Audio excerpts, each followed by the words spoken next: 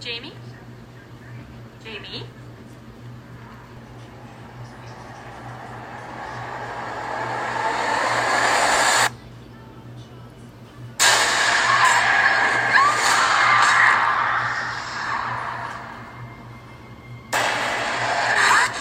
There's an old ghost story around here about a woman named Mary Shaw. The ventriloquist who lost her voice. Back when I was a boy, the little boy went missing. There was only ever one suspect, Mary Shaw. She was murdered. The men cut out her tongue. And this town has been plagued by death ever since. Families found without their tongues.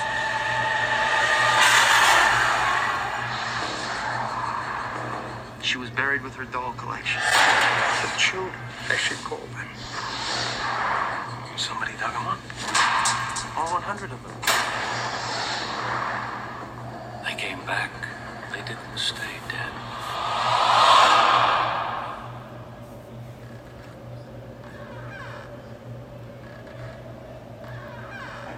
She's here.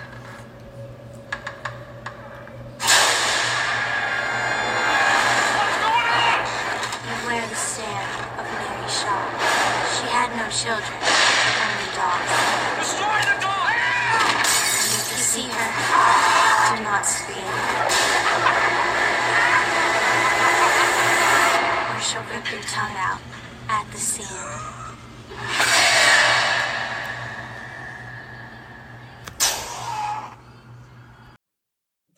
What's up, Dream Warriors? Welcome back to another Dream. This is our guest episode number 4. And this week we're joined with our good buddy, Jeffrey Chuck Norris. Hey guys, how we doing? Good. How are you, man? Oh man, I'm happy to be here. Well, we're pumped to have you, man. You picked a good movie, so Yeah. we appreciate it. Oh, no worries. I can't wait to talk about it. Now, you go by Chuck. Now, is Chuck like just your middle name, or is it a nickname because your last name's Norris? Or Well, it's a little bit of both. It is my middle name. My middle name is actually Charles, and Chuck is the short version of that. But nobody would ever call me by my middle name if it weren't for my last name. And in fact, I didn't start going by it until I was in the Navy, and everybody figured out what my middle name actually was. So Yeah. I feel like there's people that I served with who have no idea what my first name is. So that's why I use both names basically in all aspects of life now, because there's people who know me as Jeff and there's people who know me as Chuck. Okay. So I want them not to be too confused. All right. I got to say, you do look like a Chuck, though. Well, thank you. I try to work on the beard a little bit more. It just doesn't want to look as nice as Chuck's beard, though. Yeah. I don't think anybody's beard can look that nice. No. All right, Chuck. So you run your own podcast. Do you want to talk about it a little bit? Certainly. So like you said, the podcast name is Chuck Goes to the Movies, and I'm joined by different guests. And we talk about movies that have impacted our lives or influenced our love for movies.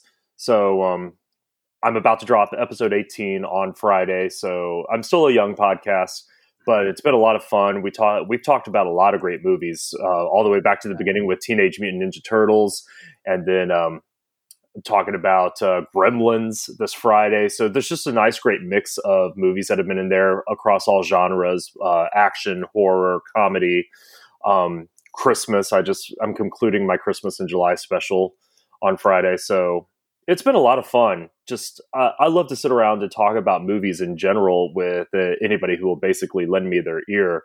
So one day my day job is I work on a ferry boat here in North Carolina. And I was talking about movies with one of my fellow mates. And I was also talking about how I just discovered podcasts just a couple of years ago. And he's just like, you know what? You should start your own podcast. And within like 2 hours, we had developed the entire premise of what my show was going to be. And the next day I sat down in front of my computer and I started putting it all to work. And the rest is history. That's awesome. Yeah, we've had a couple buddies that have said like, "Oh, like I wish we could do it." Blah blah blah. Like you guys have kind of kicked our ass into gear, like lit a fire underneath us, and it's so easy to get into. It is, and people are like, "Well, we wouldn't know what to talk about," and then we don't do podcast shout outs on the guest episodes, but I'm going to give Robbie a little shout out from Out of the Blank podcast. He just like messages random people on Instagram if they look interesting, and then does an hour episode of him just shooting the shit. Like you can literally do it on anything. Yeah, I gotta do that. Join you on that shout out there. Robbie is awesome. He's been a big helper and a big influence as to how my show has kind of shaped since I first met him. And he's been a regular guest on my show since we first met. So he's been an awesome guy. And, I got to give him props too. He releases an episode every day. I don't know how he does it. That's insane. Yeah. I don't get it. And like you've done 18 episodes, but it goes by so quickly, doesn't it? Yeah, it doesn't feel like I have 18 episodes out. It feels like I literally just started this yesterday, so there should only be a handful of those things out. But 18 is awesome, and I've got the rest of the year planned out almost, and I look forward to just continuing to crank these out. Nice. That's awesome. That's awesome. We look forward to listening to more of them. Yeah. Yeah, I look forward to having y'all on my show. Yeah, we're very excited. Coming up soon. Y'all picked a great movie. Oh yeah, I just can't wait to talk about it. It's one of my favorites. Now, the movie you picked was Dead Silence, and I don't want to give too much of your review away, but why did you pick this one for our podcast? Because it scares the shit out of me, but in not like a bad way. So I love this movie. It's got some great entertainment. It's a little hokey in parts, but it's got some really good entertainment.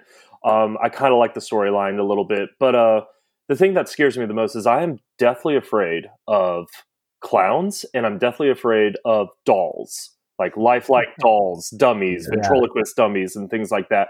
I can't watch the Chucky movies. I've never seen a Chucky movie to this day. Oh, wow. Like the old Goosebumps books, Night of the Living Dummy, those were the scariest to me. So, a movie like this, just when it's about a doll, a ventriloquist doll, the only reason I sat down to watch it is because of the people who are behind it. James Wan, the person who wrote it, also wrote the movie Saw and things like that. And I love those movies. So I was like, okay, I have to give this a try, and I have to work through my fear of dolls. And I'm so glad I did sit down and finally give this movie a try years ago. And because it did just end up becoming one of my favorite horror films. Yeah. Nice. Like, yeah, for myself, I only watched it when it first came out. I haven't seen it since. So I do remember bits and pieces, but I do have to agree with you. This movie scared the shit out of me. I definitely do not like dolls as well, which I learned yesterday. My grandmother used to collect these like vintage, like Victorian dolls, and she would have them lined up by her fireplace in the house and stuff like that. And they always creeped me out because just like no matter where you were in the room, they were staring at you. Oh, yeah. And all I wanted to do was throw them in the fireplace and light them on fire. Yeah. So like with my kids and stuff like that, when they have certain toys and things like that, I have been very sure to make sure they don't have anything that would scare me. Okay, if it scares them, it can scare them all for all I care. But if it scares me, it's not in this house. Yeah, that's awesome. All right, do you have anything else that you want to talk about, Chuck, before we hop into this, or you good? No, man, I am ready to dive in. All right, nice. So we'll cue that theme music.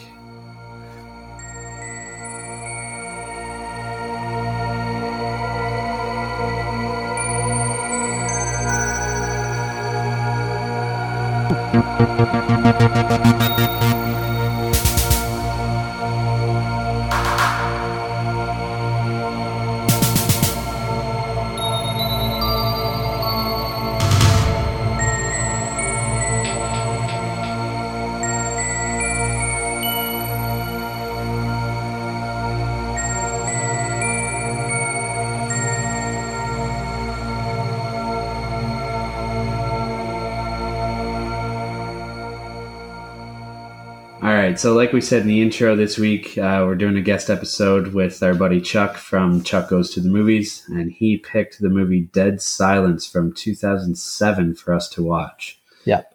The synopsis: a young widower returns to his hometown to search for answers to his wife's murder, which may be linked to the ghost of a murdered ventriloquist. So they're kind of giving away the whole fucking movie right in the So yeah, this movie, like we said in the intro, was directed by James Wan, and it was also written by Lee Wanell, who, like we mentioned previously, they did the Saw movies together. I think they've done a couple. They did Insidious. Well, yeah, Lee Wanell was in Insidious. Did he write that too? I'm pretty sure he was. Yeah. But they work together quite often. We've already done. They go to school together. Yeah, they did. That's how they met. Yeah, they're both Australian, I believe. Mm-hmm. Yeah, they met in Australia, or they are Australian. I'm not sure. But yeah, we've already done a James Wan movie, obviously, with Saw. So we talked about his directing credits. So this week, I'm going to toss out some of his producer credits, which are a lot more in abundance than his directing credits, actually. Just a few to name. He's produced all of the Saw movies, except for the first one. So from number 2 all the way to 3D, and he also did Jigsaw. He's produced every movie. I'm pretty sure every movie in the Conjuring universe. Like even all the fucking spin-offs, and he's got The Crooked Man that's coming out soon. Yeah. He's done all of them. He produced Insidious Chapter 3 and Insidious: The Last Key. He's got the upcoming Mortal Kombat movie, which I'm super pumped for. I don't care if it's shit. I'm still he did Aquaman 2, which is in post-production or pre-production, or it's been announced or something like that. And he's also got an Aquaman TV show coming out, apparently. Oh, really? Yeah, I don't know if it's animated or if it's live action or what. But so, have you seen all of these movies then, Chuck? Besides the ones that haven't been released yet? Yes, except for that last Insidious one. What was it called? Last Key? Yeah, The Last Key. Yeah, I really wasn't a huge fan of Insidious 3, so when that one was announced, I'm just like, I'm just going to skip it. Yeah. But for the most part, I think I've seen pretty much almost every movie you mentioned. Yeah. Okay, cool. Yeah, I don't like Insidious 1 and 2 were so good, and then Chapter 3 and The Last Key were just like, they just dove off a cliff. I don't know what happened to them. Yeah, Chapter 3, I kind of see where they were going with it, but I don't feel like it hit the mark like the first two did. I loved the second one more than I loved the first one, and I know a lot of people don't share that opinion with me, but I really love how they dove into the backstory during the second movie, and stuff like that, and how they connected the storyline from the first one and stuff like that. So it was a necessary movie almost, and I really felt like it made the first movie even better. So without that second movie, I mean, Insidious is a great movie, but without that second one, Insidious would not have been as great. Mm-hmm. So that second one is the key to kind of throw that word back out there. Yeah, I think I can agree with that. And I mean, like they're both like fantastic movies, like you said. So I mean, you liking the second one more than the first, like even if it's not a super popular opinion, I don't think anybody can really fault you in that. Yeah, no. It's one of those rare sequels that I feel kind of did just a little bit better in my mind than the original. Yeah. All right, so we'll move on to the cast. I picked 4 of the top billed cast, or actors and actresses, sorry, and I gave one little honorable mention. So we'll start off with Ryan Quanten. Yeah. So he played Jamie. He's the main character. He's most known for True Blood, which I haven't seen any of, so I don't. Oh, really? Yeah. Oh man, you're missing out. Yeah, it's okay. I didn't watch the last couple seasons, but the first, few seasons are so good. Okay. Yes, agreed. So it's worth checking out then. Definitely. Okay. See, they kind of, like, I feel like the show kind of came out like in the midst of the whole Twilight phase, so I was kind of like, oh, vampires, this is fucking stupid. These are vampires you can get behind, unlike Twilight. Yeah, like Alexander Skarsgård in that show is just amazing. He's the best part of that show. He is, easily. And I have a crush on Anna Paquin, so it's also easy for me to watch that too. Yeah. For sure. All right, maybe I'll have to toss it on sometime then. He also did some voice acting in Legend of the Guardians, which was that movie with the owls. Yeah. He was in Knights of Badassdom. I remember watching this whenever it first came out, and it's fucking insane. Just a bunch of LARPers like fighting demons from hell. He was in Kill Chain with Nicolas Cage as well. I don't know, like, well, no, I'll talk about it later on, actually. I'm not going to bother talking about it right now. All right. It's kind of giving away part of my review. Next up is Amber Valletta, and she played Ella, who was, I guess, Jamie's stepmother. Yeah. Even though she's probably the same age as him, maybe a couple of years older. She's not a gold digger at all. No. She's known for Gamer with Gerard Butler. She was I in like Hit. that movie. You like Gamer? Yes, I do. Yeah. We got a buddy that's fucking like obsessed with it. Yeah. I need to rewatch it though. It's been a while, so I don't know if I'd like it or not, to be honest. She was also in Hitch, Transporter 2, a TV show called Revenge, which my wife was hard into when it was still on TV. And I mean, I've checked out a few episodes. It was pretty good.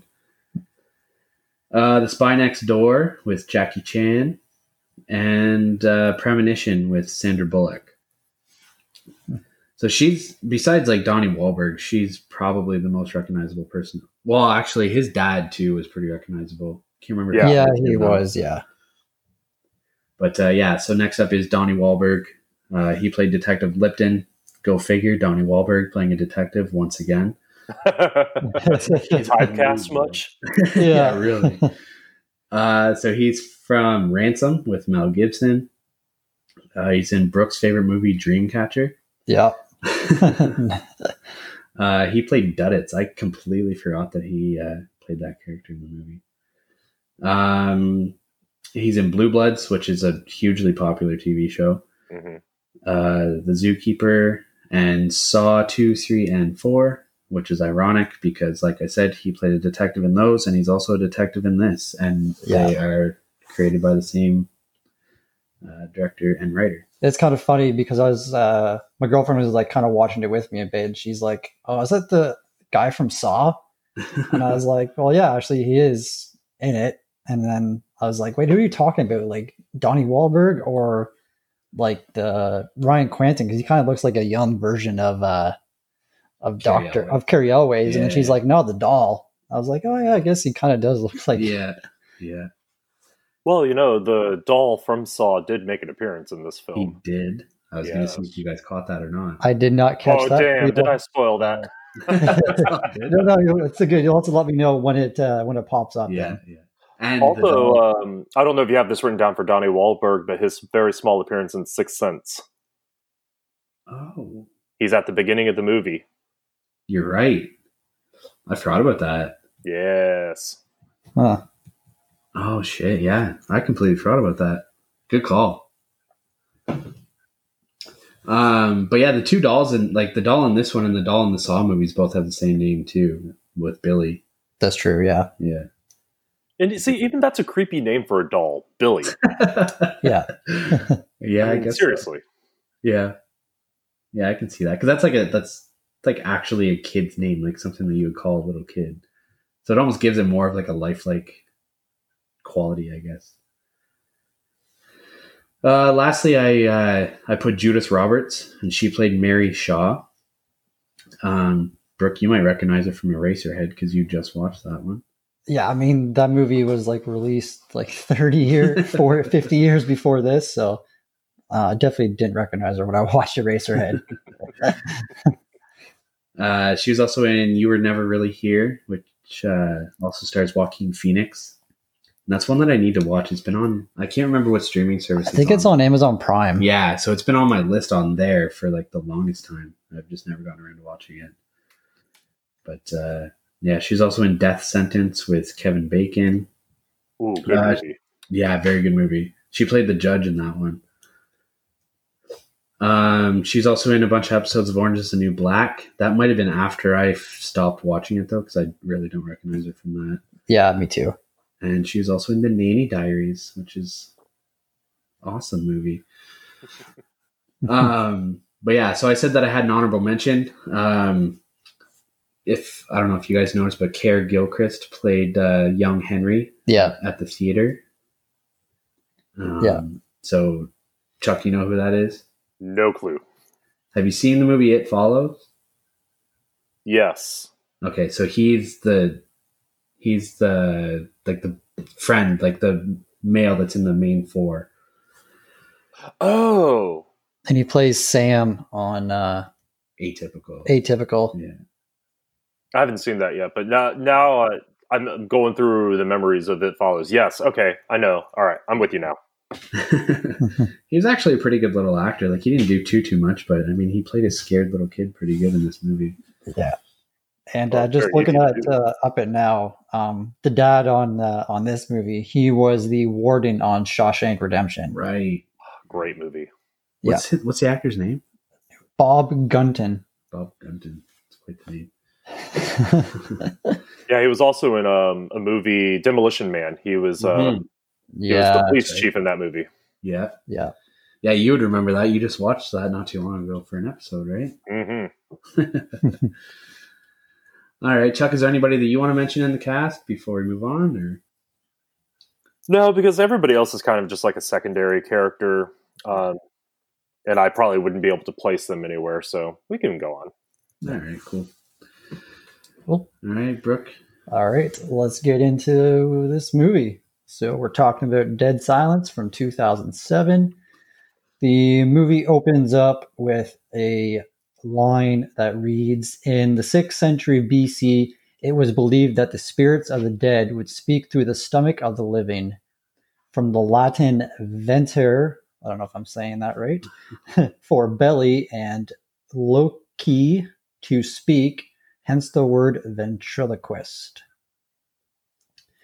So the opening credits are pretty awesome, actually. I was really surprised. Like, the music, like, James Wan's always known for his music and stuff. Yeah. And just the opening credits of this was really awesome. It shows, like, Mary Shaw writing her books and trying to make the perfect doll, stuff like that. Or was it Mary Shaw? Or was it Mary Shaw? Chuck, and like, if you want to cut in or anything like that, feel free while we're talking, like, during the movie discussion. Well, since you brought up the music, I definitely wanted to talk about that real quick, because I think this movie has some of the greatest music in it. It gives you that great creepy factor that just keeps you on edge throughout the whole movie, if the plot of the movie didn't already keep you on edge. But I really wanted to talk about the person behind the music, Charlie Clouser. Okay.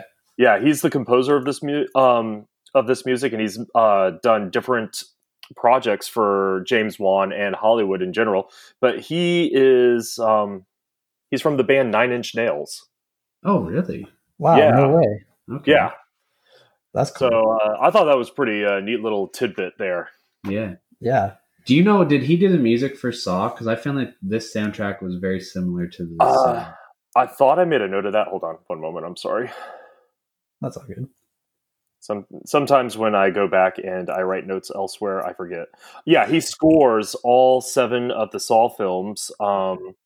He also did the score for Dead Silence, Death Sentence, Resident Evil Extinction, The Collection, and several other kind of B movies.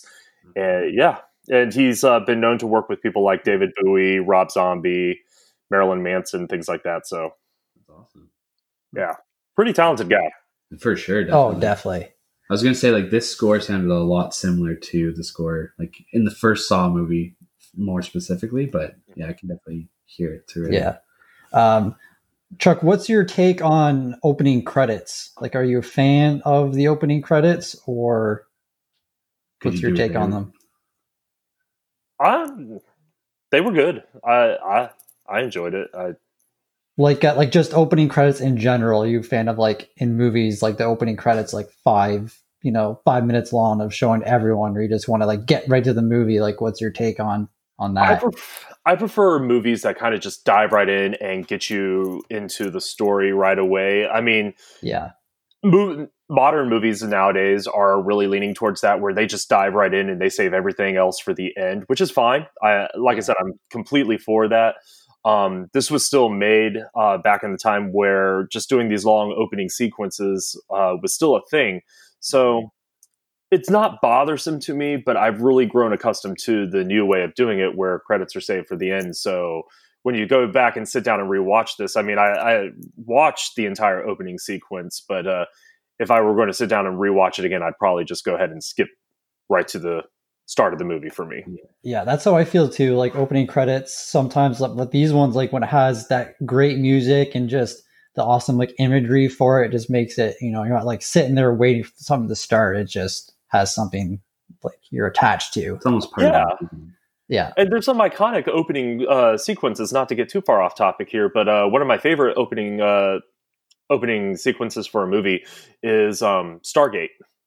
I love the opening credits. It's the music, it's the buildup of the face of Ra and everything like that. And I love that. So if it's done well, it doesn't bother me. If it's just, if it's nothing but you're just staring at names and names and names, and there might be something happening in the background, then come on, let's just get to the point. Yeah, fair enough. That's how I feel too, I think. It's funny that you said about newer movies too, because there's some movies now that like the title card doesn't pop up until like 20 minutes into the movie. Yeah, that's a thing now too.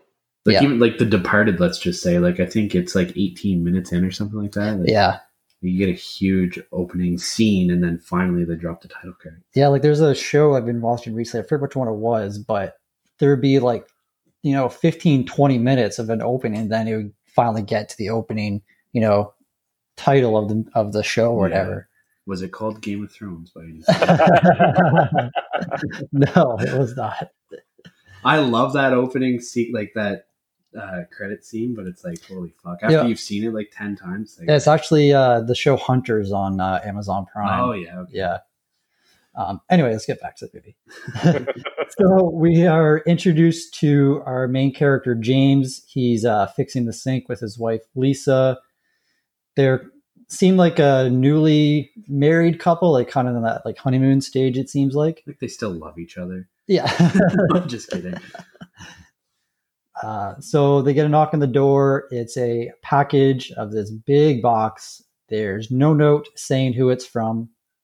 They open it up, and it's a ventriloquist dummy. It is Billy. He is very creepy. He's wearing a little suit, And Lisa says that it reminds her of a poem she heard when she was a kid. And it goes like this. Beware the stare of Mary Shaw. She had no children, only dolls. And if you see her in your dreams, be sure to never, ever scream. And I think that adds to the movie so much. Yeah, it's a good little poem. I guess sorry, I don't mean no, to go ahead. I guess the poem in the trailer was a little bit different. I forgot to write it down, like what the difference was. But oh, was it? Yeah. I remember that too. Yeah, like one of the lines was different on it. I forget what it was. Huh. But so they're looking at the doll, and like the mouth like all of a sudden opens. Jamie's gonna go get Chinese food. So the doll Lisa puts the doll on the bed, and she's like looking through the closet, and then the doll looks over at her, get the lightning, and then she looks back and the doll's back to where it was. Creepy stuff. She puts a white sheet over him, and she's like puts a blanket in her stomach, and is like, you can clearly tell that she wants to have a kid. Yeah. The music turns off in the living room, and the clock stops, and it kind of like all like slows down. I like the effect in this whole movie of like when that happens, when shit's gonna better go down. The whole like dead silence thing. Yeah, exactly. I want to know, like, I don't know if there's anything in the trivia or anything, but like, what is that signifying? Like, why did they come up with that? Like, where did that come from? I don't know. Do you Did I'm they not mention sure. it in the movie or anything? Like I didn't miss something. No, I don't know.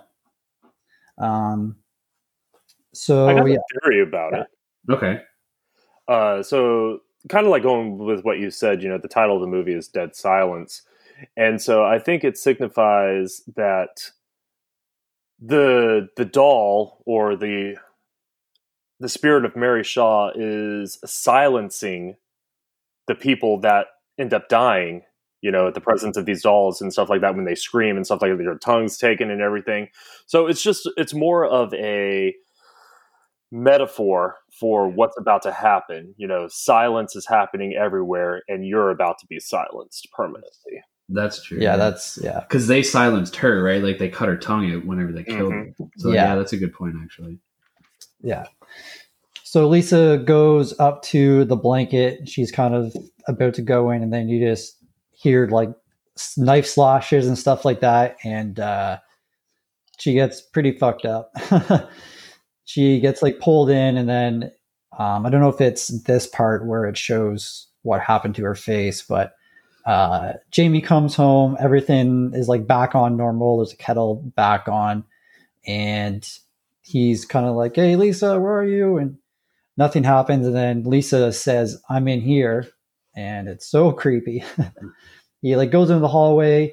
She's like talking to him still, but then he sees the blood and, he doesn't really freak out much at all. But he goes into the room and pulls the sheets off of the bed, and Lisa's head is there, and with her tongue just fucking ripped right out. It's like Billy like took her bottom jaw and just kind of like not ripped it all the way off, but like kind of like King Kong did to the T-Rex in the Think of Beetlejuice when yes. Gina Davis is like opening up her face or something like that. Yeah. Your bottom jaw just falls right off. Yeah. And so I think Billy's just like sitting in the rocking chair or something beside the bed. Yeah. And the way they cut to the next scene I thought was awesome. Like usually, you do like one camera zoom through someone's eyeball, but it goes through Jamie's like eye twice. And I loved how they cut to the next scene of him sitting in the police station getting interviewed by Detective Lipton. And I tried to come up with a funny tea pun, but I couldn't. He does look like a green tea kind of guy. Yeah. Damn, you stole my thought. And it's funny. He's like talking to James, and he has this little tiny shaver. And we just did Predator, and there was a guy randomly shaving in that, and I was like, "Why are dudes just always like shaving randomly?" I don't know. Maybe they just don't like the 5 o'clock shower or something. I don't know what's up. He does it as an intimidation technique. So he's doing it to make Jamie feel uncomfortable. The sound of the razor up against the skin and stuff like that. You think it's something innocent, like, he just wants to get rid of that 5 o'clock shadow. But quite honestly, it's the sound. It's supposed to make Jamie so uncomfortable that he just wants to get out of the room. So he's going to do and possibly say whatever he needs to get it on his way. That's funny because I don't know if you've seen the movie Stealing Harvard, but yes, the cop in that, he's always shaving as well. So I don't know, maybe it's a cop thing. That makes sense, though. That does definitely make sense. Yeah. I'd be uncomfortable as shit. Yeah. If anything, I'd be questioning, really? Now's the time to shave? My wife just got murdered. Yeah, exactly. So Jamie is, or the detective's telling Jamie that he needs an alibi. And Jamie's like, "Well, what do you mean?" Detective Lipton's like, "Well, I mean, clearly you killed your wife. You're the only one there. You say some dummy did it. Like, come on, like you're crazy, man." And I didn't think that the mustache worked for Donnie Wahlberg in this movie. That's just my opinion, but I don't think Donnie Wahlberg worked for this movie at all. oh, okay. Oh, poor Donnie. Wow. So Jamie is telling the detective that the dummy brings death to those around you, and he thinks that the dummy killed her, and or someone who sent the dummy. Yeah, or someone who sent the dummy. Mm-hmm. She was missing her tongue, obviously, and because he was saying to the detective, like the detective said, "Oh, you said that she was talking to you, but how could she talk to you when her tongue was ripped out?" Mm-hmm. And Good detective work, Donnie. yeah. And then James just kind of like gets up, is like, "Okay, like I'm done here. I'm not under arrested, right?" And then he's like, says something about it gives me more time to do your job for you. So he's pretty much, doing the detective work himself. Yeah, because Donnie's like not hearing any of this. Like he doesn't want to investigate it. He doesn't want to do any detective work at all. He just wants to like lock him up and throw away the key, and that's pretty much the end of it. Yeah. And so Jamie goes back to his apartment. I thought it was funny that he just can casually walk into his own, crime scene again. There's no cops on duty whatsoever. It's almost like Donnie's the only cop in the movie. That is true. So he grabs the dummy. He's like looking around the box, trying to find a clue, and finds a rip in it. And he peels back the red fabric and sees a kind of poster of the amazing Mara Shaw and Billy in Raven's Fair. So James is on his way to Raven's Fair. The town is pretty run down. All the stores are closing. And I thought it was like, at first, I thought it was a pretty like big coincidence that Raven's Fair like is where he's from, like originally. But I mean, you kind of learn why later on in the movie. So he goes to visit his dad, and his stepmom live there.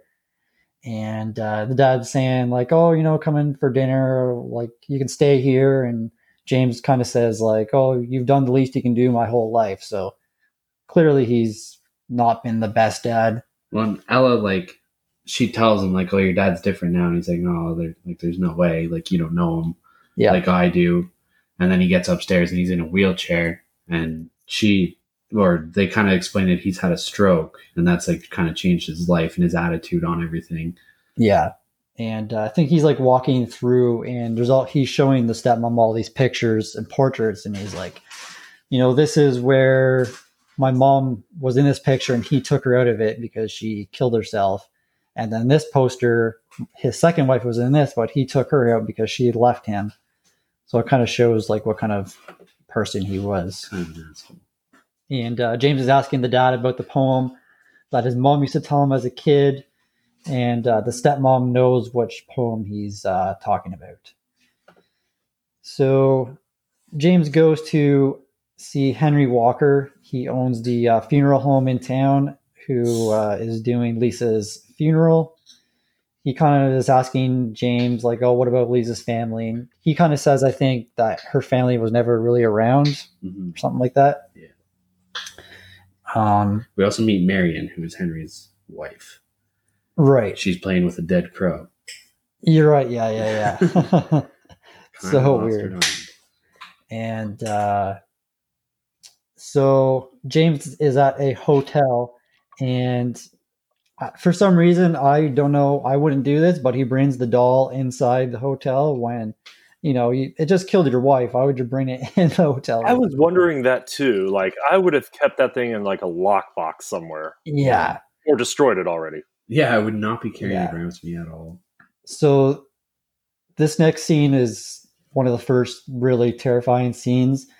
James is sleeping in bed, and then all you see is Billy like looking out the window kind of in a chair, and the red light from the sign is on, and it keeps flashing, making that humming noise.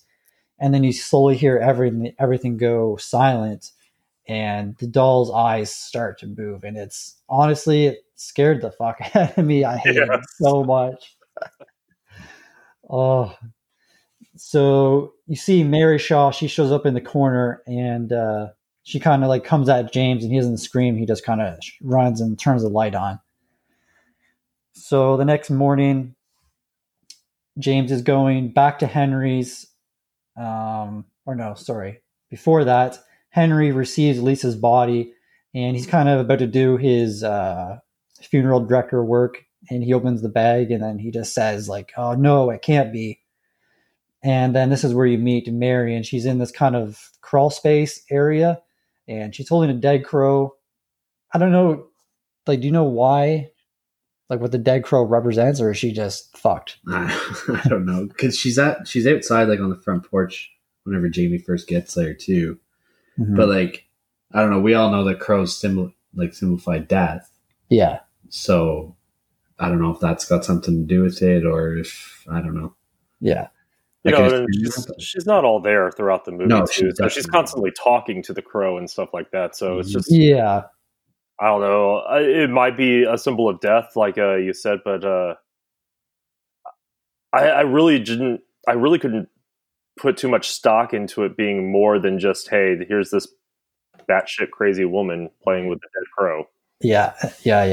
I'm sure there's more meaning to it, and none of us just caught it. Yeah. I blame Henry. Like, get her a real pet. Yeah.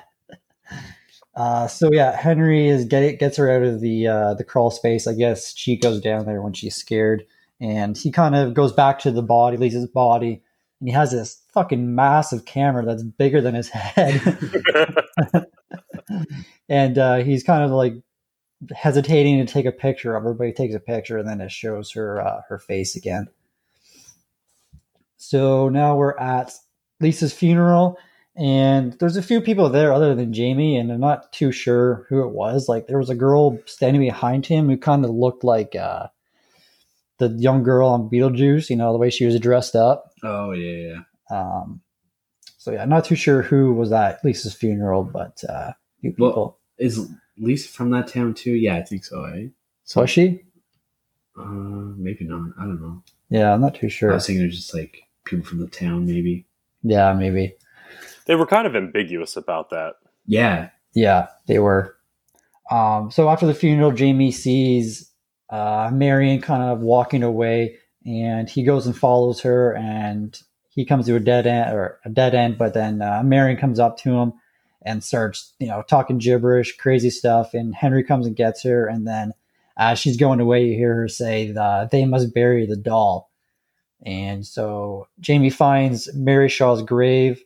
She was born in 1869 and died in 1941. So he goes back to the car, and he's, I think, driving back to the hotel at this point. Yeah. Yeah.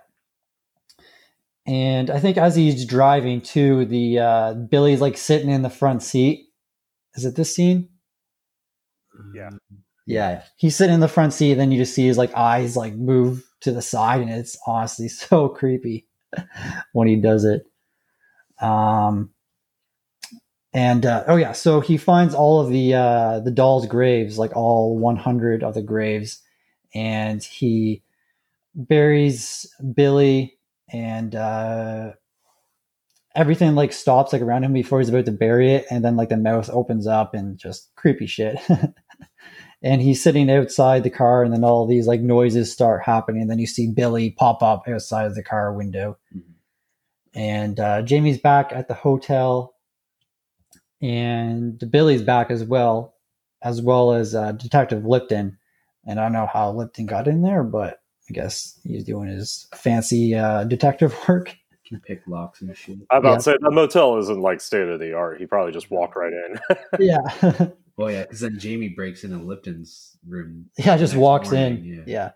And of course, Lipton's, you know, he's shaving again. Got to get rid of that 5 o'clock shadow.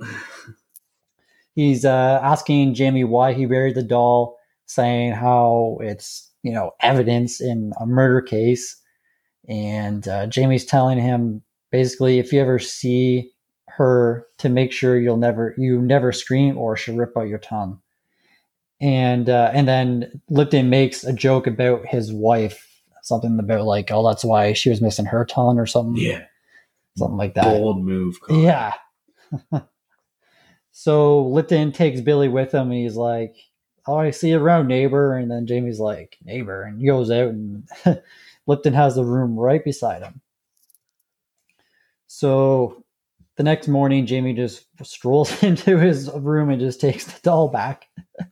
And he's going to the funeral home to ask Marion about the doll, and she doesn't say anything. And Henry comes up, and Marion's like, oh, I didn't say anything. I didn't talk to him. And Henry tells him he's not supposed to have the doll. And he starts telling Jamie about Mary Shaw, how she was the ventriloquist who lost her voice, and that she performed at the theater at the Ravens Fair. And you get a flashback to back whenever she was the star at the theater. And I thought this whole flashback was done really well. I loved it. Yeah. Yes. Like I don't know if the actress like in this scene was like actually, you know, like a ventriloquist. Oh, like person. in real life? Yeah. Or if it was just like the actress. I don't know. Yeah. She did a good job. Yeah. Much to the... Yeah. So she's up on stage. She doesn't have Billy, and she's kind of doing her performance like, "Oh, Billy, where are you?" And then you hear like Billy's voice like in the crowd. And then she points to a young boy, and it's Kira Gilchrist, and he plays young Henry. And Billy's underneath his seat. So he brings it up, and she's doing her thing. And then a boy in the crowd says, "Well, I can see your lips moving." And she just gives him the biggest death stare. Oh, man, she's ready to kill him right there. Yeah. And everyone in the theater just kind of like is shocked. Like, "Oh, you can't say that. What are you doing?" And so pretty much Billy is like going back and forth with this kid, you know, saying, I want to prove myself to this kid. Like, I'm as real as he is. And they're like going back and forth, and the whole crowd is getting like pumped up, like amazed of how she's doing this. And they start clapping and stuff like that. And Henry says, not long after that, she was murdered. All 101 dolls of her were buried with her. Well, she was murdered because that boy went missing, and they all assumed it was her. Yeah. It gets into that later. Yeah. So on her will or whatever it was, she requested to get her dolls buried with her, like I said, but she also got requested to get changed into a doll herself. And oh man, it's so terrifying.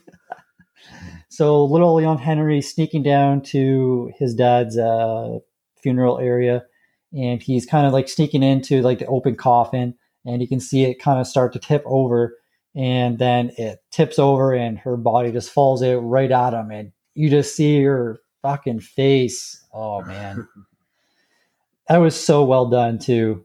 Like her mouth is cut open and like a dummy. Yeah, like that bottom jaw, like you can tell it's like it was creepy as hell. Yeah. So Henry shows Jamie like all the pictures he's taken of all the families that have been murdered, and they've all been made to look like dolls as well. And all of their tongues were ripped out and posed in family portraits. Like, she doesn't give a fuck. A kid, you know. Kill them all. Yeah. So Jamie decides he's going to go to the theater where she lived. He goes there. He has to take a boat over because it's all like flooded, little like canal there now. This theater is like a really cool, a really cool set. Like the way that he had to get to it, and once he got in there, yeah. So he's checking out the inside of the theater. He's going like on like up above the stage area. I'm not sure what that thing's called. But anyway, so he makes it across, and this is where her house is. He finds this book, and then in the mirror, you see like Mary like go by in the mirror, and it's the book that has all of her drawings to make a perfect doll from the beginning. And then you see a picture of the boy from before. Michael Ashen is his name, so he's obviously related to Jamie somehow. So Marion is talking to Billy, and then his, I think Henry goes downstairs at this point. Yeah, because he like at this point, and Billy's like up on the thing, and Henry's down at the crawl space, and he hears noises. He thinks it's Marion. Then you just see the creepy eyes just move so slowly. Every time it gets me. And so Henry goes in the crawl space, and he's shining a flashlight. He sees someone like sitting over there, and he's like, Marion. And he just keeps crawling in so far. Like, I didn't understand why he would do that. But I'd be boarding up this crawl space as it was, let alone fucking. Yeah, like if your wife keeps going down there, man, like just board it up. Not a fan of the crawl spaces. No, not at all. No. But yeah, clearly was not her.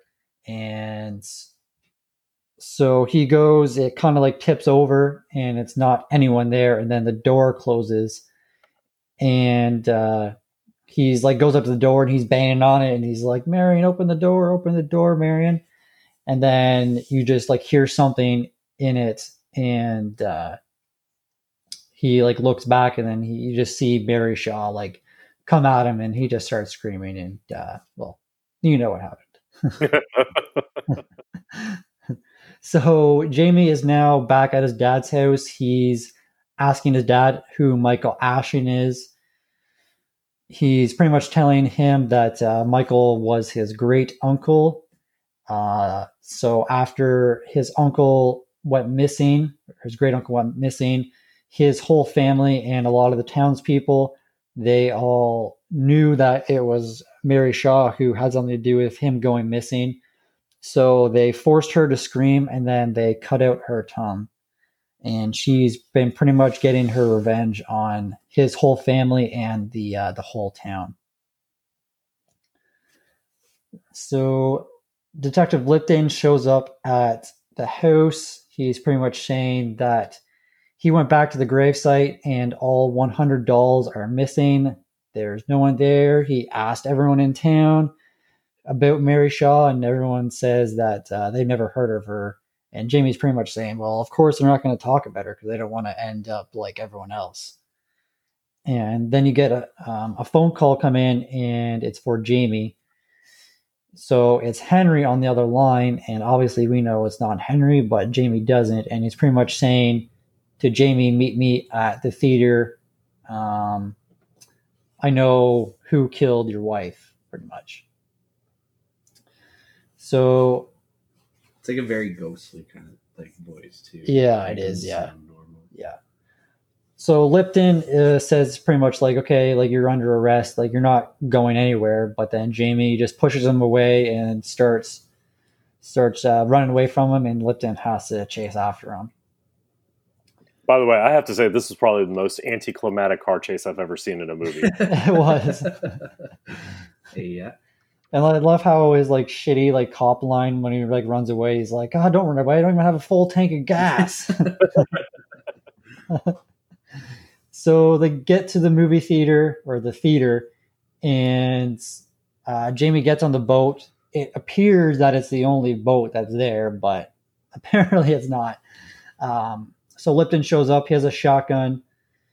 Jamie is following Henry's voice all the way to her house. Lipton makes it in there with him, and I'm not sure. I guess there was two boats, obviously, but yeah, he found that second boat. Yeah. So they find. I think this is where, they find like a secret wall area, and I have to say that was really, really cool. I love that little secret wall that just. You wouldn't know it's there unless you go right up to it. Yeah, exactly. Because it looks like all like wallpaper, and then you kind of see like a little like black like line going down, and then Jamie kind of figures it out. So at this point too, I think Jamie says like, "Oh, it's Mary Shaw," and then the kind of an exchange. Lipton says like, "No, it's not her." And then they kind of see her ghost, I think. And then Lipton says, "If you say I told you so, I'm going to shoot you." And Jamie says, like, whatever happens, don't scream.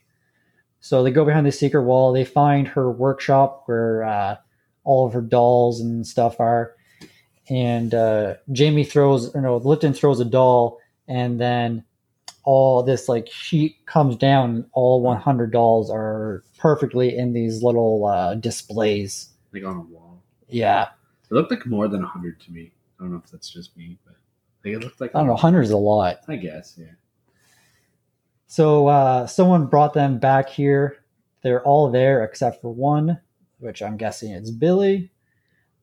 They find Michael Ashton's body. He's shown up like a doll, and man, he's fucking disgusting. Yeah, like it's his eyeballs are like cut Oh, out, yeah. kind of, and So this He is seems pretty well preserved for how old he's supposed to be, or how long he's supposed to have been dead. that's very true. yeah, he did. What were you gonna say? This is where we see Billy from Saw as well. Like it's just Oh, like a is quick it? glimpse. Yeah. Oh, okay. I didn't catch it at all. It kind of gives you like a side shot of like them walking through the room. Yeah. And then you can see him like leaned up against a pillar. Okay. So they're like looking at the dolls, and then the dolls are like moving their heads, and like the build up to it is like so well done, because it just starts with one doll slowly move its head, and then the next one goes slowly, and then they just all in sequential order just move their head all down the line, and they're all following it. And then it gets down to a clown doll in a rocking chair, and Clown came out of nowhere. yeah. Right?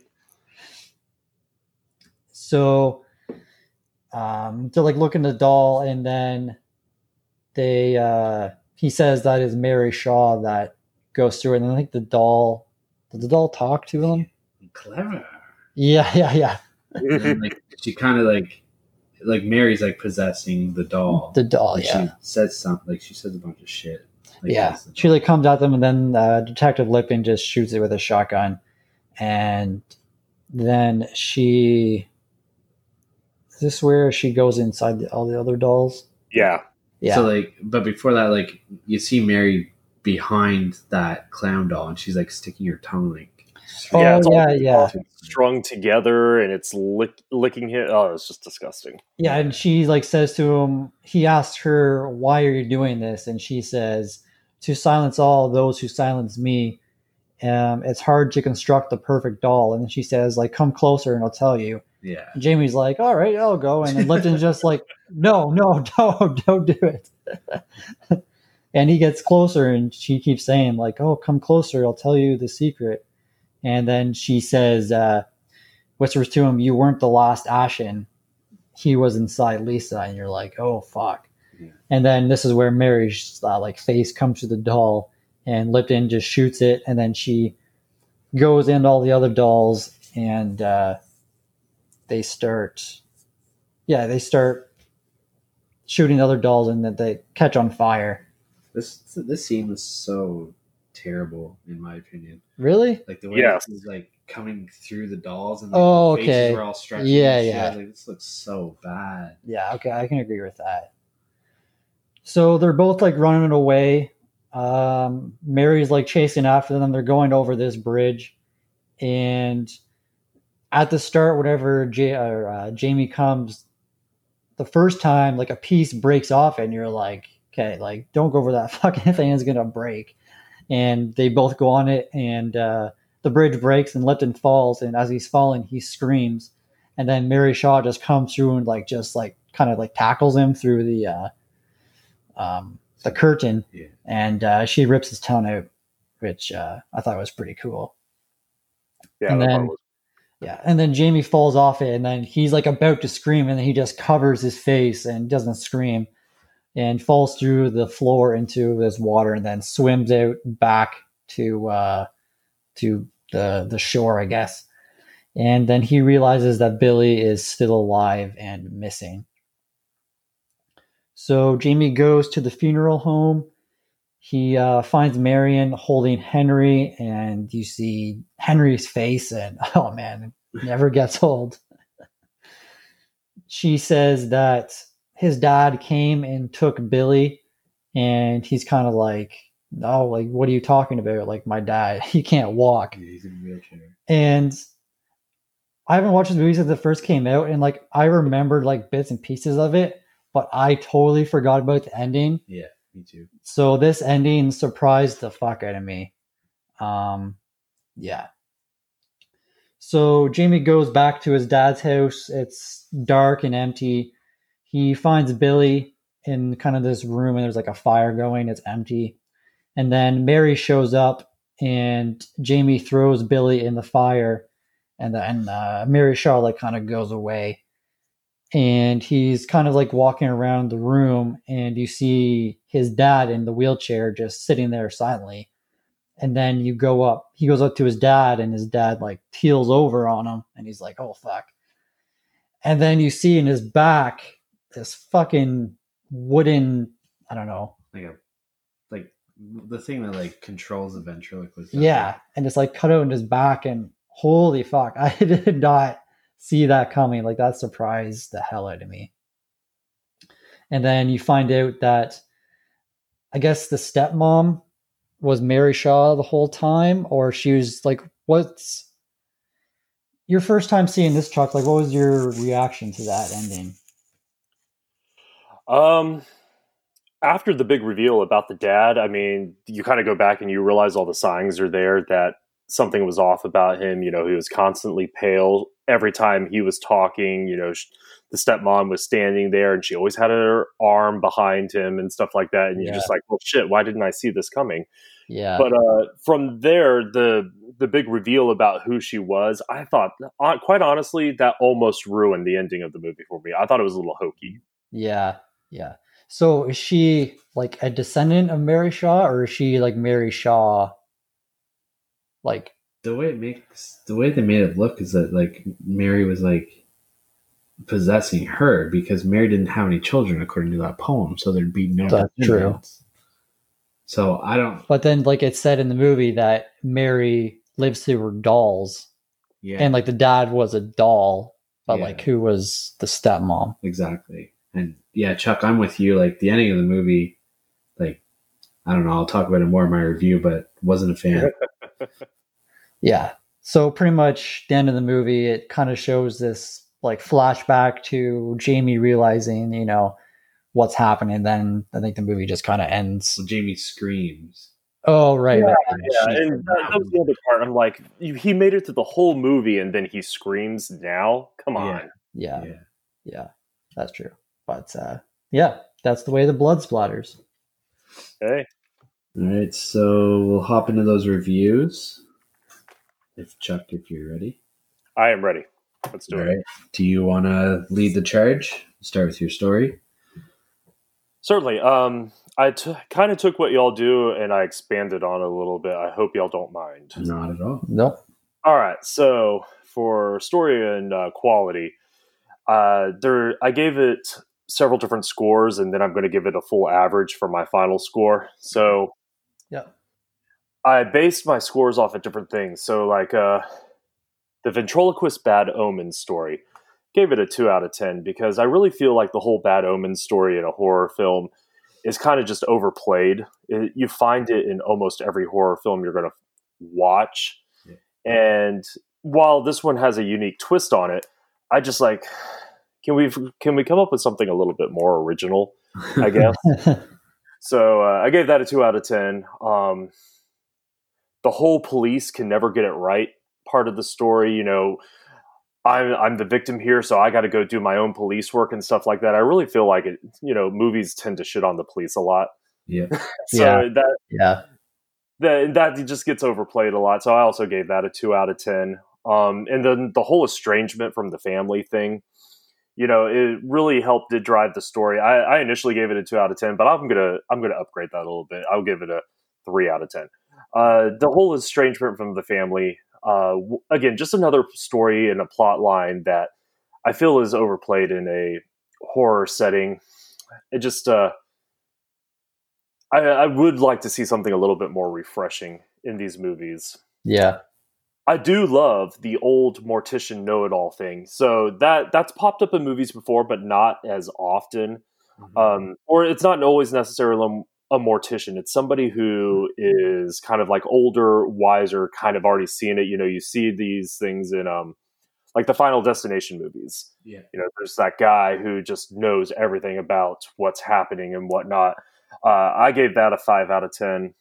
The taking out of the tongues, as disgusting as that was, I loved that part of the story because I thought that was pretty, it led to a very, like I said, disgusting, unique way of presenting some horror there towards the end, especially with that clown scene. Yeah. Gave that a 6 out of 10. And then The involvement of the town. I didn't understand why nobody. I guess. If I really want to think about it, the reason, like you said, nobody wanted to talk about it in the town is because they're all afraid of the story and stuff like that. But I find it very hard to believe that nobody in this town wants to acknowledge its history. Yeah. But we are living in 2020 where we're trying to erase history. So, I guess it does kind of make sense. I gave that a 3 out of 10. So ultimately, for me, story and quality, I give it a 3 out of 10. Okay.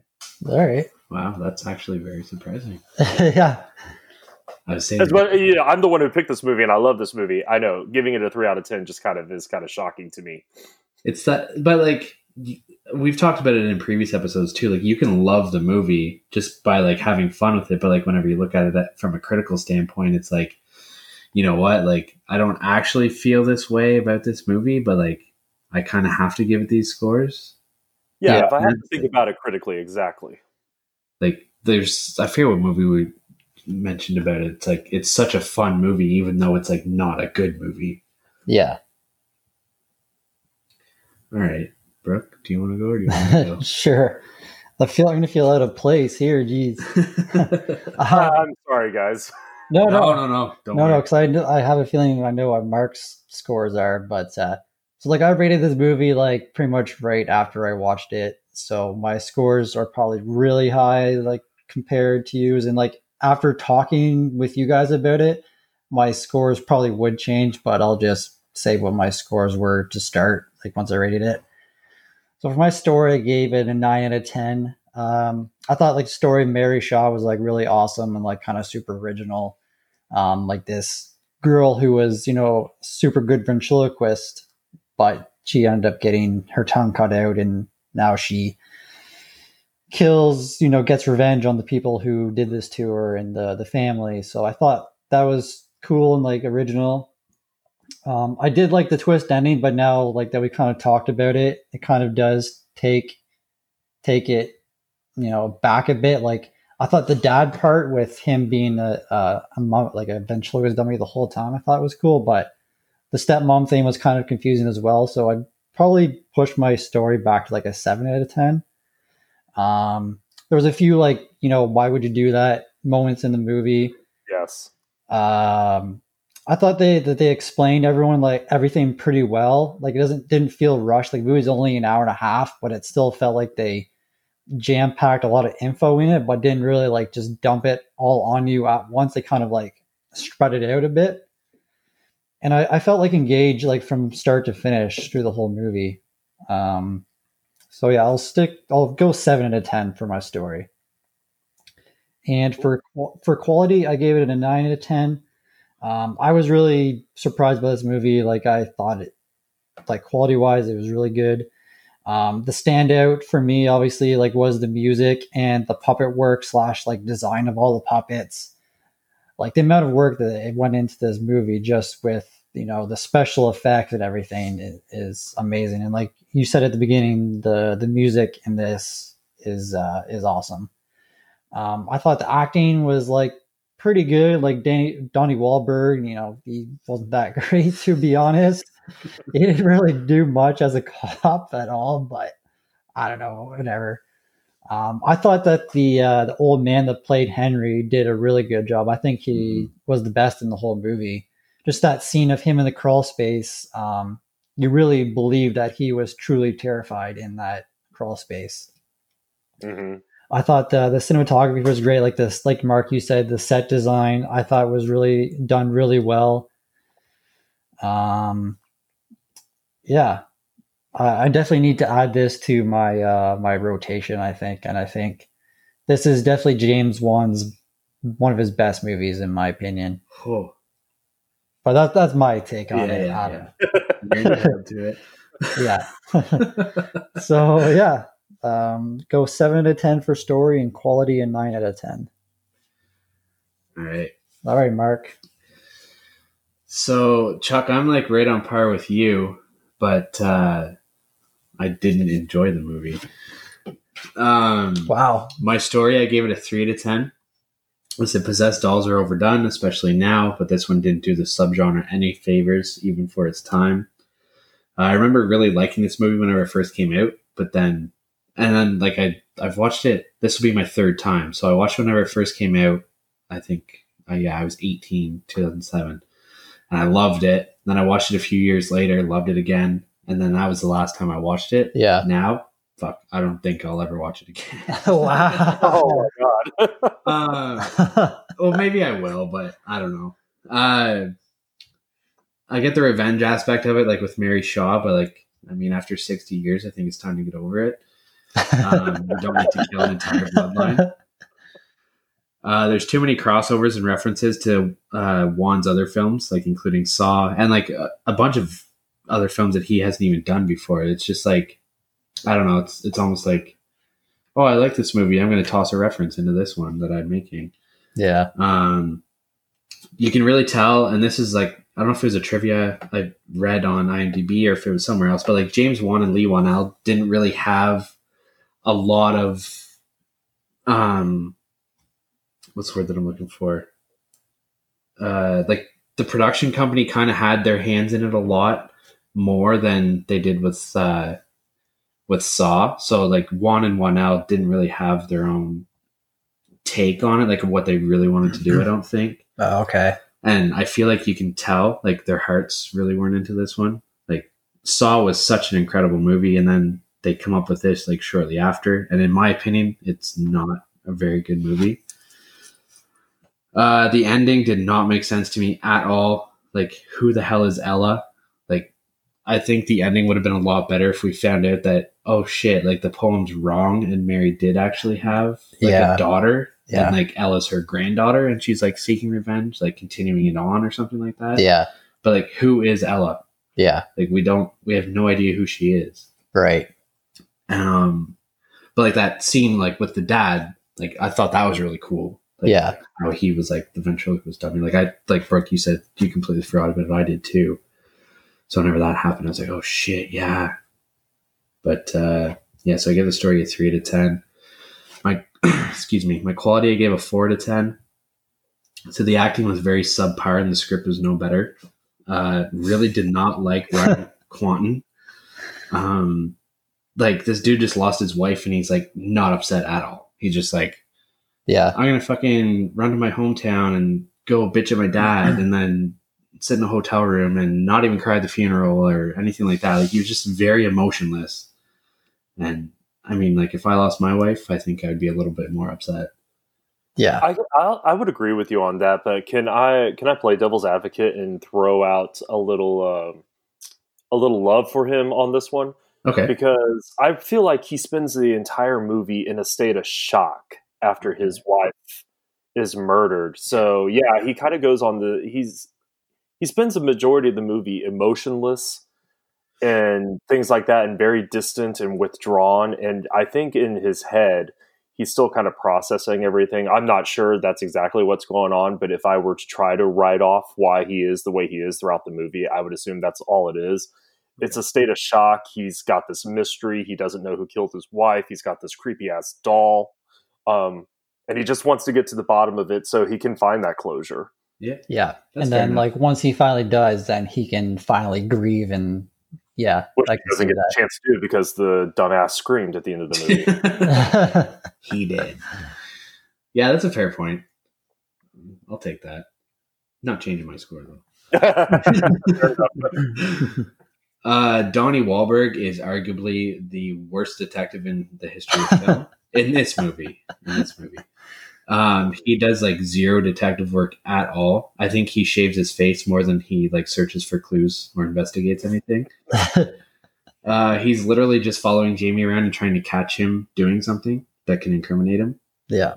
I found Brooke, I do agree with you. Like the guy who played Henry did a fantastic job. Although I disagree. And I think Judith Roberts was the best part of this film. Dead and alive. Oh, okay. Yeah. I didn't really consider her or think of her, to be honest. Yeah. But yeah, Like even when she was alive, she was like super, super creepy, and like the way that her makeup was done up, and I yeah, think Yeah, like, it's like sing-songy voice she used Yeah. to start her show with. Billy, Billy, where are you? It's like, Yeah. God, if I heard that, I'd probably just leave the theater. I yeah, heard already. and like the ambiance of the room too, like it was very dark and like quiet, and then you just see her sitting on stage, and there's like a little bit of light on her, but it's not like a full spotlight. Like she's still kind of sitting in the dark. I don't know. I just found it was really good. I wish we saw more of her ghost. Like she's only on the screen like a couple of times, and it's only for like a few seconds every time. Like I feel like they did such a good job with how they made her look. Like I would have loved to see her more. yeah. But I don't know, 'cause the movie's more about the dolls, I think. That's it. Yeah, that's true. Yeah, and how her spirit manifests through them. Yeah, Yeah. that's true, because we do see the dolls quite often. When we see the people that have been killed, like their mouths are like ripped wide open, and it's always quick shots, but like we never get to see like what actually happens. Like you kind of see like Henry, like you see like something fly past his face, and then all of a sudden like his jaw's like Yeah. down to his freaking chest, but you don't really see like what's actually happening. Like is she grabbing it and like ripping it wide open or what? And also another thing too, like whenever you see the pictures of the people that she's killed in the past, they look like dummies, like how she does, like with their jaws like kind of Yeah. like floppy. You know Yeah. what I mean? Like a ventriloquist dummy. But like, how did they get to that point from whenever she rips their jaws off? Like, does she sew it back on? Like, does her ghost Yeah. do it? Like, I don't know. Yeah, just looking on 9DB, it has a 14A rating. That's fine. So maybe like if it had, a higher rating, Yeah. they could have shown more That's fair. of that stuff, maybe. That's fair. But yeah, so that's pretty much the end of it. Like I'm just repeating myself. But yeah, so I give my story a 3 to 10 and my quality a 4 to 10. Nice. All right. I did not expect any of this, to be honest. But that's why we talk about movies. Chuck, when you left for a minute, I said to Brooke, I'm like, I'm going to have an unpopular opinion. And then all of a sudden you come in and drop a 3. I was like, oh shit, okay. But you enjoyed it, at least. Yeah, no, I do enjoy this film despite the score I gave it, because it would be one of those that I'm not going to sit down and rewatch it every month, but I can imagine it being like a yearly rewatch for me, because when Yeah. I did sit down to rewatch it to gather my notes for this episode, I'm just like, man, why haven't I been watching this movie before? I actually did forget how much I enjoyed it. If I can turn off the critical side of my brain and just really turn up the more enjoyment side of it, it's definitely one of those rewatchables for me. Yeah. I feel like I might be in the same boat, like with like shutting off the critical side, maybe. I don't know. I mean, I It's shit hard. on the Evil Dead a few months back. So Oh no! Wait, which I- Evil Dead did you shit on? The new one or the original? the original. Oh my god! I know. But like I said in that episode, like I wasn't in the mood to watch it at all. Yeah. Because I mean, like, we're getting off topic, but I mean, The Evil Dead and Drag Me to Hell are two very similar movies, and they're obviously both Sam Raimi movies. And I had a fucking blast with Drag Me to Hell. Yeah. So I think it's just like you need to be in that mindset. I don't know. Our scores like the past few weeks have been like 1 week you like it, next week Yeah, I hate it. that's like true. back Yeah, and yeah. forth. All right. So yeah, you guys know our scores. Let's head on over to Rotten Tomatoes and see what they've scored it. Now, Chuck, have you been on Rotten Tomatoes since watching this movie? No, I actually have not gone to look up this movie on Rotten Tomatoes. Excellent. All right, so we'll start off with the critics' consensus, and then I'm going to have you try and guess what the critics have scored it. So, the critics' consensus, more tasteful than recent slasher flicks, but Dead Silence is undone by boring characters, bland dialogue, and an unnecessary and obvious twist ending. Wow. Okay. All right. Before we say anything, can we really classify this as a slasher flick? Absolutely not. No. No. This is a possession movie, in my opinion. Yeah. Agreed. And, like, this consensus was obviously written, like, whenever it first came out. Because, I mean, more recent slasher flicks have been, like, really good. Yeah. But, yeah. So, Chuck, what do you think the critics scored it? Critic score. I think it's a splat, and it has to be somewhere in the 30s. Wow. Okay. Somewhere in the 30s? Yeah, That's your final answer? I think so. All right. So the critics rated it 20%. Oh, On God, I 80 was nicer than the critics. on 80 ratings. Wow. Well, definitely a splat. Yeah, Yeah, definitely. Definitely. Yeah. The audience scored it a 51% on 219,000 ratings. See, I would believe that. So, you know, it's kind of like what we just discovered here on this episode. We kind of have mixed feelings here. So I really feel like a lot of James Wan fans or Leigh Whannell fans or even horror fans in general, we're going to feel mixed on this. Yeah, definitely. Like, it's not as good as Saw, which came out like a little bit before this one. So, I mean, fans of that movie might be pissed off that it's not as good or like what they expected. Mm-hmm. Or people that maybe have never watched Saw maybe did like this movie. Yeah. But, The thing about Saw is Saw was just so crazy for its time. It's one of those unexpected films. I remember the exact time I went and saw that movie in theaters and how I felt during it, how I felt afterwards. Yeah. It's one of those movies that resonates with you mhm. for the rest of your life, whether it's going to be a positive or a negative thing. So when you have a follow-up to that, you know, we could really talk about the whole Hereditary Midsommar thing because y'all all know how I felt about that. Although I did go back and give Midsommar that second chance and I enjoyed it a lot more. Okay. But you know, when you have such an amazing movie like that, you want every movie that follows from those filmmakers to be at that level Yeah. or higher. So when it doesn't perform, it's Mhm. going to be a disappointing thing. And I really feel like Dead Silence it missed the mark compared to what they had already presented to us. Mhm. Yeah. And realistically, like even the other Saw movies kind of missed the mark from that first one too. Agreed. I think after Saw 2, it started just getting a little too out there for me. I mean, I'd still Yeah. watch all the movies, but Yeah. Definitely agree with you there. Yeah. All right. Are we ready for this scare section? Yes, sir. do it. Okay.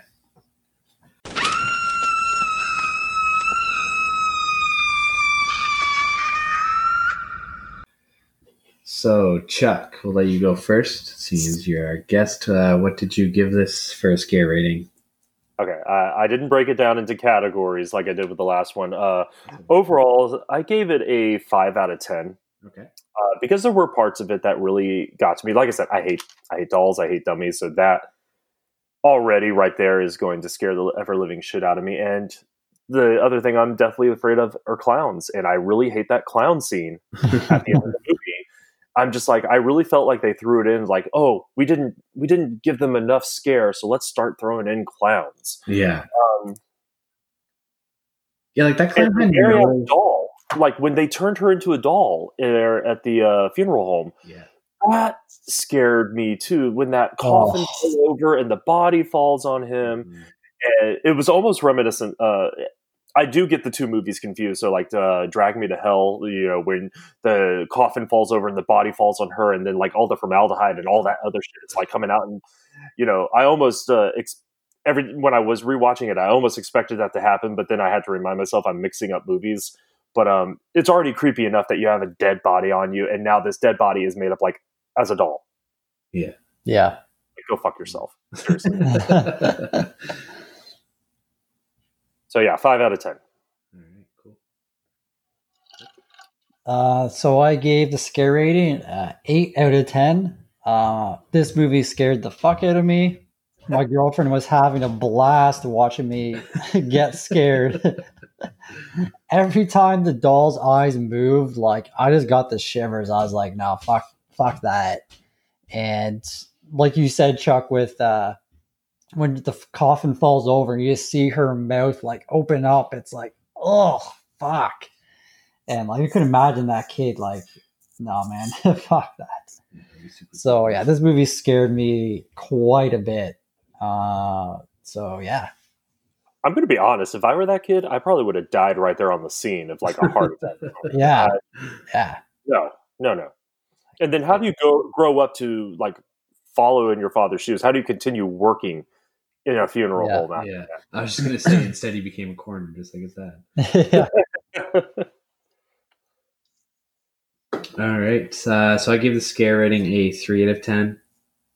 I said Mary looked really creepy, but like we didn't see enough of her. But you guys made a good point saying like the movie, it's more about the dummies than anything. Mhm. Normally I think jump scares are super cheap and cheesy, but like I would have probably welcomed them in this movie.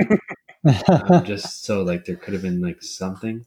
I mean, the dolls are creepy, don't get me wrong. I do agree with that, but I don't know, this movie just didn't get me Yeah. for some reason.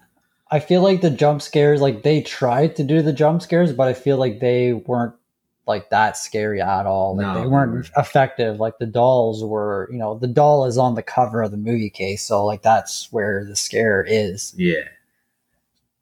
Yeah, they set that expectation right there with the movie posters and the movie case and things like that. So it's got to be about the doll. Of course, they could have pulled a Hereditary on us and had the poster completely throw you off from what's actually happening. Yeah. It's true. I feel like this movie would have been like more scary if, like we talked about Child's Play at the start, like if the dummies like were possessed and like kind of came alive. Yeah, but then I feel like it would have went in more like a comedic. Yeah, it would have been more hokey, I guess. Yeah. Yeah, fair enough. I don't know. Yeah, 3 out of 10 for me. Cool. Chuck, your scariest scene. I couldn't narrow it down, quite honestly. I mean, anything involving the doll and anything involving Mary as a doll or that dead kid as a doll, and the clown, all those things, Yeah. those all add up to the scariest parts of this whole film for me. So, Nice. I agree with Chuck. Like there was so many scary scenes I could have picked, but I had to go with the initial motel scene when Jamie's sleeping and it's all quiet and all you hear is that like, and then like the red light flashing on Billy, and then you just see his eyes. The camera zooms in on his face, and you just see his eyes just move slowly over to Jamie, and you're like, "Oh, fuck that!" Yeah. So I gotta go with that scene. All right. My scariest scene is whenever you see like the real boy. I can't remember. Wasn't it Michael Ashton? Yeah. Whenever he was strung up like the doll. Yeah. I feel like they did that really well, and he was super creepy. Like we already talked about, but like his like lips were almost cut off, and you could see like right to his teeth, and his eyes were like bulging out of his head. And he's all strung up like what are they called, a marionette? I think, with like the string. Yeah. He was kind of strung up like that. It was just really creepy. But I don't know. They made him look really good. Yeah, they did. Yeah. All right, Chuck, do you think you would survive the stare of Mary Shaw? oh, hell no. I would have a little girl, and I would have died in the first minute of this damn movie. I would not have survived. All right. I mean, my answer. Mine's the same as Chuck. Like, hell no. Like, as soon as I saw a dummy's head move or it would appear in another place, like, no, I'm screaming like a little schoolgirl. Yeah, that's 3 for 3. I don't think I would survive. I probably would have screamed really quick. Nice. All right. So, Chuck, normally this is where we would do a top 5 or a villain face-off, but with the guest episodes, we do our podcast on Elm Street double special. Ooh. And I don't know if you listened to our last guest episode, but up here in Canada, a double, if you're ordering a coffee, it's 2 cream and 2 sugar, or 2 milk and 2 sugar. And it's kind of a Canadian staple. Tim Hortons? Tim Hortons. You know it. I watched enough How I Met Your Mother to know that Tim Hortons is a thing. Yeah. I mean, they're not even a Canadian company anymore, but, Yeah, no. whatever. They're making their way down. So we got a couple questions for you if you're down to answer. I will give it my best. All right. You want me to go first? Sure.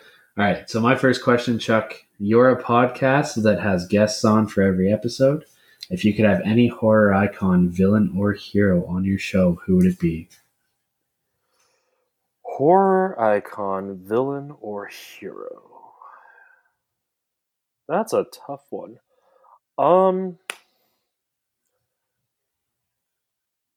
If I had to pick, I would probably want Laurie Strode from the Halloween franchise on because, Yeah. one, I want to know how the heck she keeps surviving in the proper movies. I know they kill her off in a couple of the movies, but I want to know how she keeps surviving, for one thing. Two, I've always...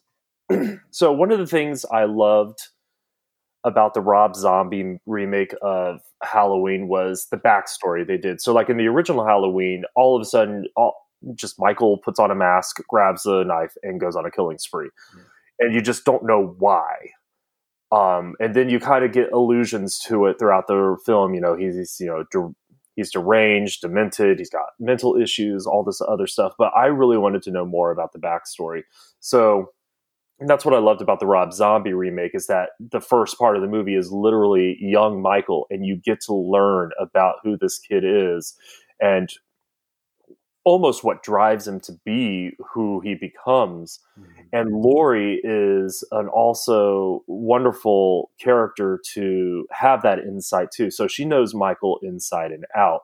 So instead of actually trying to talk to the man himself, because he wouldn't talk to me because he's silent under that mask, I would want to learn more about him through the eyes and mind of his sister. All right, cool. I dig it. Yeah. Plus, you're a huge Jamie Lee Curtis fan. I am a huge Jamie Lee Curtis fan. All right. So I've seen from your Instagram, you have a few puppies at your house. So my question is, if you could adopt any animal / pet from any movie, which one would it be?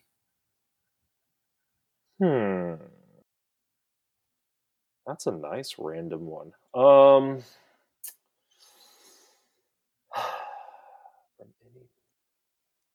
I don't know, man. I'm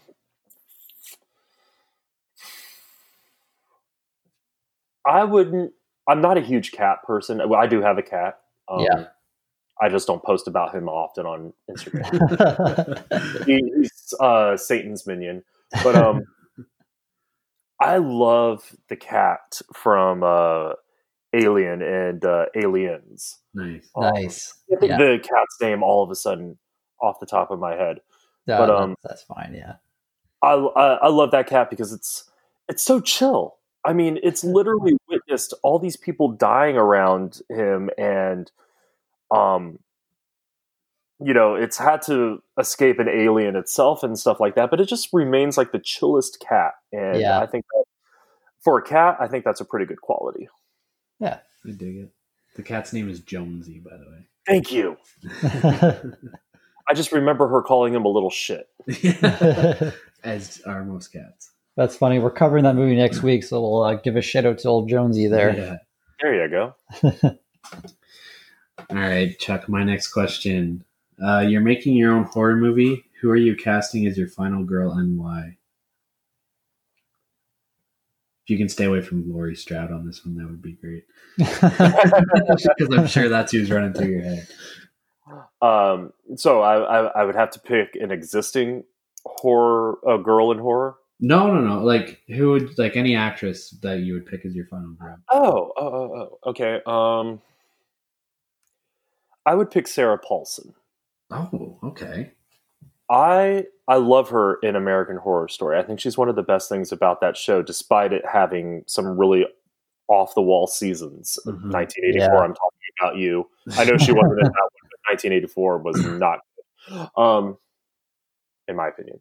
But I love what she brings to American Horror Story. And I actually like her as an actress, period. So basically whatever she's in, I watch her. But I would like to cast her because she's tough, she's rugged, She doesn't take any shit, and she can fight back. And I think that's a good quality to have in a horror movie. Yeah. Quite honestly, you don't always need that damsel in distress, or you don't always need that quick kill girl. You need an Ellen Ripley. You need Laurie Strode. You need those characters in there, and those stronger female characters, because I really feel it adds a big element to your movie. Yeah. I dig it. That is not anyone that I was expecting, so I like that a lot. Yeah, that's a good answer. Sidebar about Sarah Paulson. Did you know that her partner is Holland Taylor? Yes. I thought that was crazy. Yeah, the age difference. Yeah, definitely. And I remember when I read that, like, nothing against it, support the LGBT community, Mm-hmm. but I was just like, wow, I never would have pictured A, Sarah Paulson, and B, Holland Taylor, and then C, picture them together. I know. So I don't remember where I saw it, but I remember seeing it. I was like, holy shit, that is crazy. Yeah. Yeah, because Holland Taylor's like 77 years old. Yeah, I think there's like a 30-year difference between their ages or something like that. That's wild. Yeah. All right, my second question is kind of a two-parter. Your favorite Canadian actor / actress, and that actor's favorite was your favorite movie of theirs. All right, so I'm going to be a sellout here. I love me some Ryan Reynolds. Thank you. Now, trying to pick my favorite Ryan Reynolds movie, that's going to be the harder part. Because I could easily say stuff like Deadpool and whatnot. But honestly, I think my favorite Ryan Reynolds movie is Waiting. Oh, dude, nice. That's such an underrated comedy. Love it. It's a great, great, great movie. I quote it almost daily somewhere in my life. It's a wonderful movie, and it's not just Ryan Reynolds that makes it. Justin Long, Anna Faris, they all do a great job in it. But that Ryan Reynolds is probably my favorite Canadian actor, and then that would be my favorite movie of his. Nice, I love that pick. Yeah, we approve. Cool. I love Dane Cook in that movie too. Yeah, his little cameo. Yeah. Welcome to the Thunderdome, bitch. I'm not a huge fan of Dane Cook and his comedy, because I always get tired of comedians who laugh at themselves during their routine. Like, he's in the middle of telling a joke and he starts cracking himself up, and I'm just like, dude, get to the point of the joke. But he is great in that movie. Yeah. Awesome. All right, cool. So that's it then. Well, before we wrap it up, I actually had a couple of things, if y'all don't mind. Not at all. Yeah. Awesome. I won't keep us too long. I know we're already running like almost hour and a half, 2 hours into this thing. But there were some things I noticed during the rewatch of this movie that I thought were kind of interesting. So I know we were shitting on Donnie Wahlberg and his performance in this movie, but he had a really great line when you first meet him at the beginning of the movie. So it's when Jamie's at the police station and Donnie and that other detective are standing outside the door, and they're kind of bantering back and forth about everything. Mm-hmm. They have this wonderful exchange, and she finishes one of his sentences for him, and the way he responds is he says, "That's a gift. I think the words here and they come out there," and he points to her, and that is just a subtle reference to ventriloquism. That's very true, actually. Yeah. And I really liked that line, so I thought that was very well written, and kudos to Lee Winnell for throwing that in there, because it's an easily throwaway. You could throw that whole exchange away and think nothing of it, but when I heard it, it just struck me, and I'm just like, hell yeah! He just he captured the theme of this movie in just one throwaway line, and that was pretty awesome. Yeah, that's cool. Lee Winnell for that. I do want to shout out that beautiful 1971 Oldsmobile Cutlass that Ryan is driving throughout the entire movie. I am jealous. I want that car. I went and looked up how much that car costs, and it's more than I make in a year. So I'm not lying. Damn. Yeah, but it's beautiful. That cherry red Cutlass Supreme. I just shout out to that car. I think that was probably the true star of the movie. It's almost like the car in Supernatural, eh? Yes. Yes, or the Lincoln from. Have y'all ever watched the show Entourage? Yeah. Yeah, that Lincoln, that beautiful Lincoln they use in the opening credit scenes and stuff like that. That's the star, and definitely in Supernatural, the car is the star. That's all I had. Perfect. All right. Do you want to plug yourself again? And yeah. So, guys, check out my show. Chuck Goes to the Movies. I release an episode every Friday. Like I said, I'm wrapping up my Christmas in July special. Well, by the time this airs, it'll already be wrapped up. But it's we just talk about different films and what we find special about them, how they affect us, and things like that. So it's not a movie review episode. We do review it a bit, but we really talking about other different things about it. So I think if you want something a little bit different than just a movie review or anything like that, kind of like what Brooke and Mark Ayer do on this show, they dive into different things about the movie, the story, the scares, and things like that. And that's what I like to talk about. We have a lot of cast-centric shows too, like Ocean's 11. I felt like we spent the entire episode talking about the cast versus the movie because it was just such a brilliant cast. Yeah. But I really hope that people who listen to the show really feel mine and my guests' love for these films and what they have done, not just for us, but for the world in general. So that's our show. Awesome. And what's your Instagram as well? My Instagram is Chuck2Movies, so CHUCK, the number 2 movies. And then you can also find me on Facebook by either looking up Chuck Goes to the Movies or the same thing, Chuck2Movies. Awesome. Cool. Well, we appreciate you coming on and talking about this movie with us, and we hope to do it again soon. Yes, thank you guys. It was a blast, and I can't wait to have y'all on talking about our movie on my show. Yeah, it's going to be a good one, I think. Yeah. It's going to be great. All right. Yeah, thanks again, Chuck. We really appreciate it, and definitely looking forward to what you have coming up. Awesome. All right, so...